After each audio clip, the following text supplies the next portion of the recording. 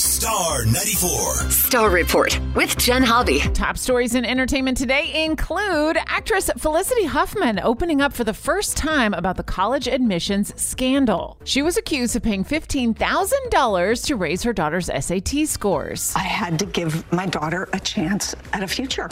So it was sort of like my daughter's future, which meant I had to break the law. She worked with admissions consultant Rick Singer, who received money from parents to inflate test scores and bribe school authorities. She believed it was the only way. He started to say, your daughter's not going to get into any of the colleges that she wants to. So when he slowly started to present the criminal scheme, it seemed like that was my only option to give my daughter a future.